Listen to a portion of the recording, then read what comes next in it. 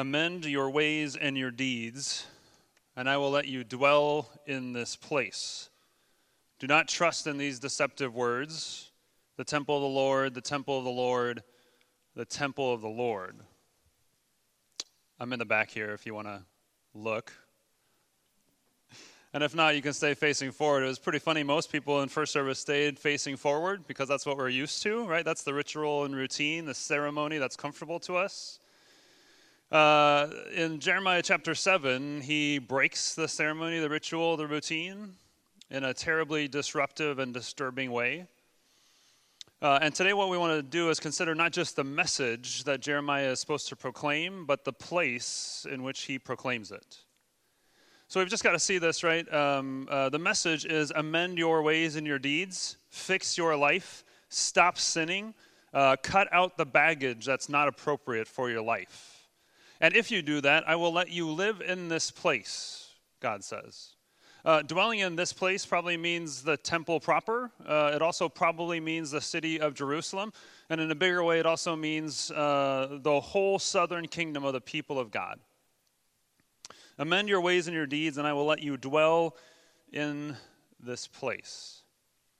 It's not just the message that's important, but also the place where he proclaims it. God said, hey, Jeremiah, go stand in the gates of the Lord's house.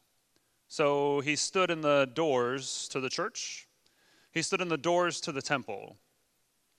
To be clear and just geographically correct, he's probably standing in the gate between the outer court and the inner court. A little bit of detail here, which you probably don't really need to know, just telling you up front. Right, the outer court is a place where people would go in and they would worship by making an offering.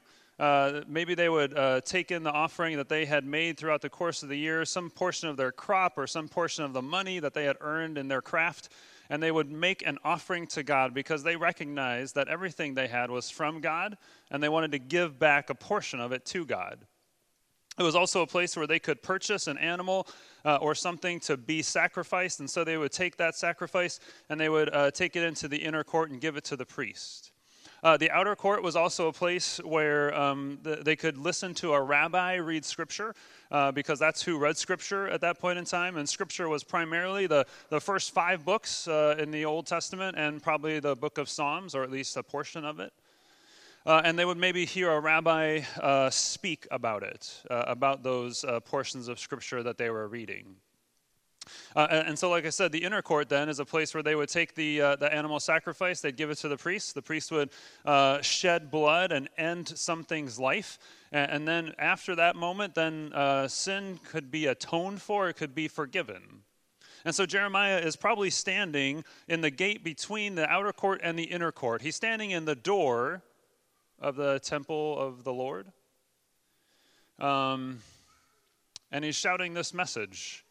Amend your ways and your deeds.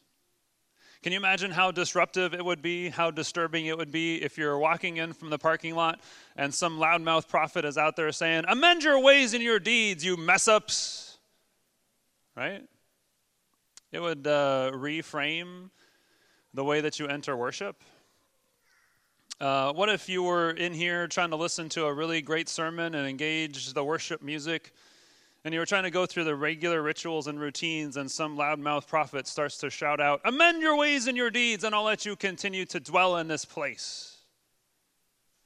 Jeremiah was stationed in the gate of the temple of the Lord because everybody would hear him, and God had a clear message to deliver.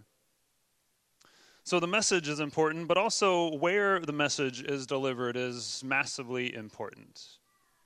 Let's think about the message that Jeremiah speaks, right? The message is amend your ways and your deeds. At this time in history, there was a growing power from the north called the Babylonian nation. And there was a lot of fear about this growing world power. They were literally beginning to dominate most of the world at that time. And so there was some growing concern that if the Babylonians came, they would be able to destroy the city of Jerusalem and the temple. And so there's kind of 2 sets of voices at the time of Jeremiah. One set of voices, I'll move over here so you see that this is one set of voices. One set of voices basically would say, don't worry about that power from the north. We are good. If you remember back a few weeks ago, I had 4 different people up front, and they all were doing different motions, and it's showed us 4 different ways that people were receiving the words of God. So this is the group of people that were basically patting themselves on the back. I think that was Chuck, patting yourself on the back, right? These are people that had a prideful and privileged position. They were cozy in their relationship with God because they basically said, oh, God loves us. We can do whatever we want, even if it's the worst thing for us. They weren't evil in heart. I want you to see this and kind of draw this out today. What they were doing was they had 3 different reasons for this kind of false security, right? That, hey, we're good. God loves us. We can do whatever we want. One reason, as you see there, is 2 Samuel chapter 7. Now, they don't know about it as 2 Samuel 7. What they know is that God made a promise to this king named David. And God said, hey, David, somebody from your family is going to sit on the throne over the people of God forever. David, your throne is going to last forever. And so the people in this category, the people in this kind of privileged, prideful position would pat themselves on the back and say, see, God promised that the throne of David would last forever, so he would never let that power from the north come and wipe us out. God wouldn't be keeping his promises then. They also kind of just had this thing where they said, look, we're still here. We've survived up to this point, so God clearly loves us, and he loves us so much we can do whatever we want, even if it's the worst thing for us. See, at this time in history, the northern kingdom of the people of God has already been wiped out and destroyed. So the Assyrian army came in and wiped them out, just completely destroyed them. And then the Assyrian army came and started knocking at the door of the city of Jerusalem. And God did some miracles and chased the Assyrian army away. And so here the southern kingdom and the city of Jerusalem and the temple are there, and they have survived. And so they're patting themselves on the back saying, see, God loves us. We've survived. We're still in it. And he loves us so much that we can do whatever we want, even if it's the worst thing for us. The last reason that these folks would have had this mindset was the presence of God. As Solomon finished the temple, he arranged for the first worship service to happen in that temple. And before that worship ceremony started, there was this giant cloud that came down from heaven, and the people rightly understood that that was the presence of God descending from heaven and landing in and on the temple of God. And so from that day forward, everybody knew that God was truly present in the temple, that the temple itself was a symbol of the presence of God. And so just see this, right? If we've survived and God has helped us so far, and if God is truly present in this temple, then he would never allow this power from the north, this Babylonian destructive army to come up and destroy us. We're good. We can keep doing things the way we have. God loves us. We can keep going even if it's the worst thing for us. And then there's this other voice that God sends, and this other voice has to stand in the gate of the temple, and he has to shout, amend your ways and your deeds. Do not trust in the false security of the temple and the city of Jerusalem. Pretty interesting, right? Jeremiah basically says, hey, you better be paying attention to that power from the north because God is behind that power from the north. He is using that power from the north. And folks, God loves you, yes, but he loves you too much to leave you where you are. He loves you too much to let you keep on doing stuff that's bad for you. He loves you too much to let you keep doing things that are going to hurt you. And so Jeremiah gets real specific in chapter 7 here, and he lists off 6 different things that need to be amended, that need to be fixed in their lives. One thing that they're doing is they are taking advantage of other people.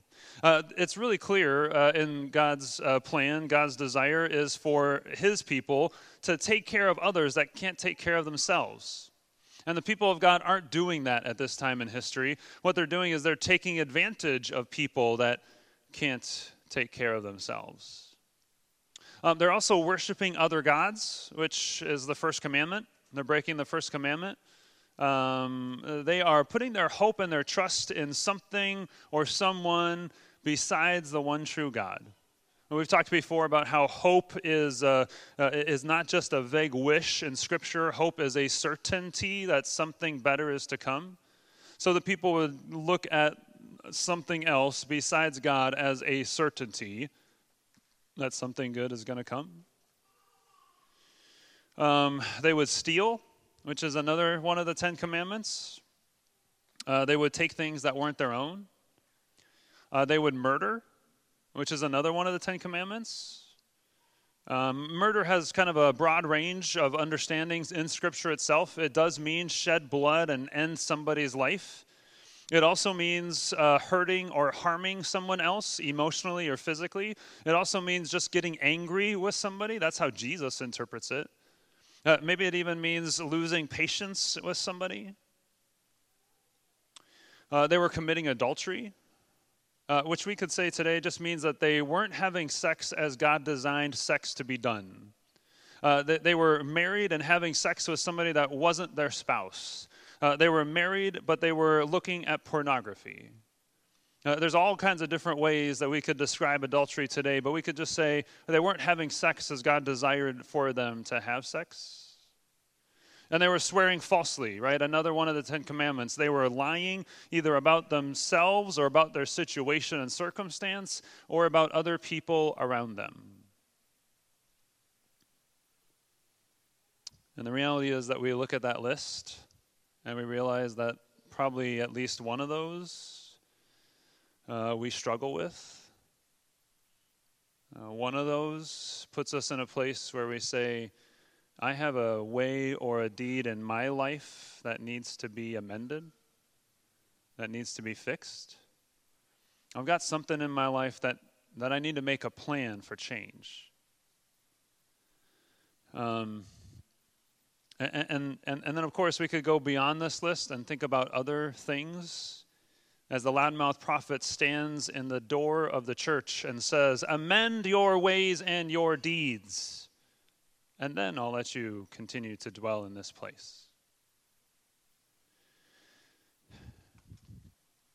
So if I had to offer just one specific application for us today, if I had to suggest one specific practice, it would be this thing of checking your heart at the door.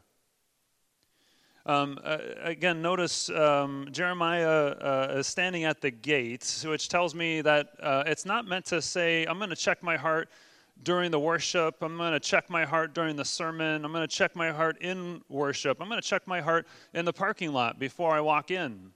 I'm going to check my heart on a regular daily basis. I'm going to go to God and say, hey, God, what is in my life that needs to be changed? One of the things, when I used to be able to hike, one of the things that I did pretty regularly, I'd say semi-regularly, is I would just literally walk through the 10 Commandments. And I would say, hey, God, how am I breaking this commandment? Basically just assuming that I was, and I'm looking for God to show me in which way I was breaking it so that I could make a plan for change. If there's one specific application, one specific practice that I think this temple sermon calls us to, it's this thing of checking your heart. Check your heart at the door. Check your heart in the parking lot. Check your heart when you wake up in the morning. Amend your ways and your deeds. Don't trust in the false security that God loves you so you can do whatever you want. Don't trust in the false security of, I read my scripture. I'll do whatever I want. Don't trust in the false security of, I go to church once a week.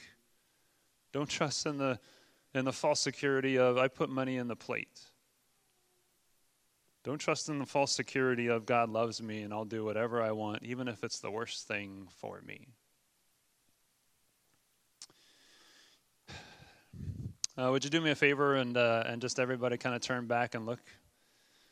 I want you to be able to see what's going to happen over the next couple of minutes. I'm sorry if it's uncomfortable. Somebody said in the first service, well, you're uncomfortable every week, so you're just going to give us a pain in the neck. Maybe that's fair. I want you to see this, right? Again, the message is massively important for us today, right? This idea of checking your heart at the door and this message of amending your ways and your deeds, but it's not just what is spoken, but where it's spoken. Because I believe Jeremiah is placed at just the right place to show us the incredible love of our God. God stands in the door, and sometimes he shuts the doors, and sometimes he opens them. And I want you to see this, right? Both things are done out of his incredible love for you. Sometimes God will shut the door on something. Let me just actually do that without falling over.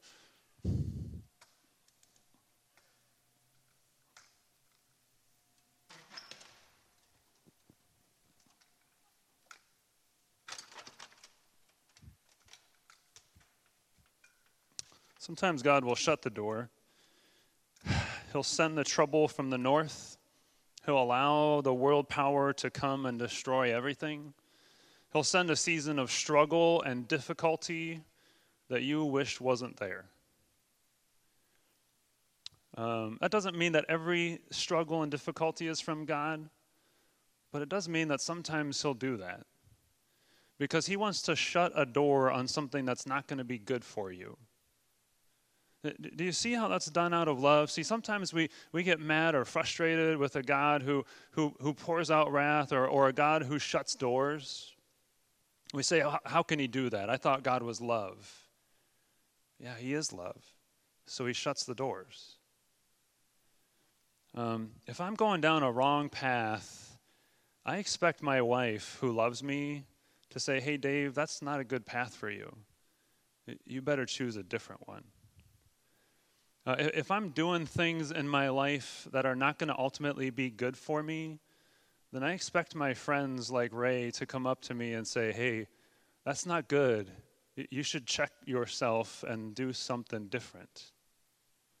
If I'm going down a bad path, I expect my parents who love me unconditionally to come and say, hey, David, they never call me Dave. Hey, David, you're going down the wrong path and I want you to choose something different. See, they do that out of love because they want what's best for me. And so they shut a door on one part of my life and encourage me to walk in a different one. I'd encourage you to just have that spirit when you look at God and you consider the fact that he allows the Babylonian nation to come and he allows the Babylonian nation to destroy. He's shutting a door on a season, on something that's not good for you. And he does that out of his love. Jeremiah is placed in just the right place because we can see that sometimes God shuts doors in love on things that are not going to be good for us. But I want you to see this. God also opens doors in his love. Specifically, he just opens one door for you. He opens up the door to a relationship and a connection with himself. And he does that by sending his one and only son. See, it's terribly fascinating. The people of God at this time, right, they're saying and they're doing one thing, but their words and their actions aren't matching up with their heart. They aren't in alignment with each other. That never happens with God. What Kristen said in the kids' chat is so true, right? He's not acting. He's not pretending. He has a heart love for you, and he shows that in what he says and in what he does. And so he dies on the cross, and he rises from the dead. And he says to you, look, my deeds have amended your ways. My deeds have amended your relationship, your connection to the Heavenly Father. And so the door is always, always open. It's an incredible place for Jeremiah to speak. It's a challenge for us to consider this process of looking at my own heart. But we keep coming back to a God who shuts doors on things that aren't good for us and a God who's already opened up the door to relationship connection with him. Amen? Hey, what I want to do over the next couple of minutes, I'm going to do a couple of things. I'm going to open up the doors, first of all, and we're going to leave them open for the rest of worship. I don't know who usually shuts them, but I want them to stay open for the rest of worship today. And then the second thing that I want to do is, can we go backwards to that list of 6 things? And we're just going to have literally a couple minutes of silence. And I want you to just take a look at that list and examine your own heart. Again, hopefully we can do that in the parking lot or even in bed before we get up in the morning. But now's an opportunity, a time to really just examine our own hearts, to check our hearts and admit our sins and our mistakes and our failures. And so I want you to take that time, and I'll hobble my way back to the front, and I'll remind you once again about the love and the forgiveness that our God has for each one of us. So let's take that time of silence now to look at that list or consider other things in your own life.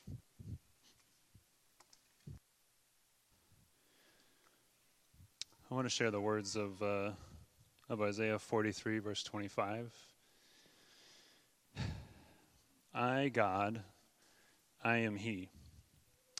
I am He who blots out, who wipes away, who wipes out all of your transgressions for my own sake, and I will not remember your sins anymore. If you could imagine your sins being listed on a piece of paper, your sins being written in a book, your sins being posted on a screen, we've got a God who says, no, your page is blank, because I have shed my blood and I've risen from the dead so that all of your sins might be wiped away, washed away, made clean again. All of your sins truly have been forgiven in the name of the Father, and of the Son, and of the Holy Spirit. Amen. Amen.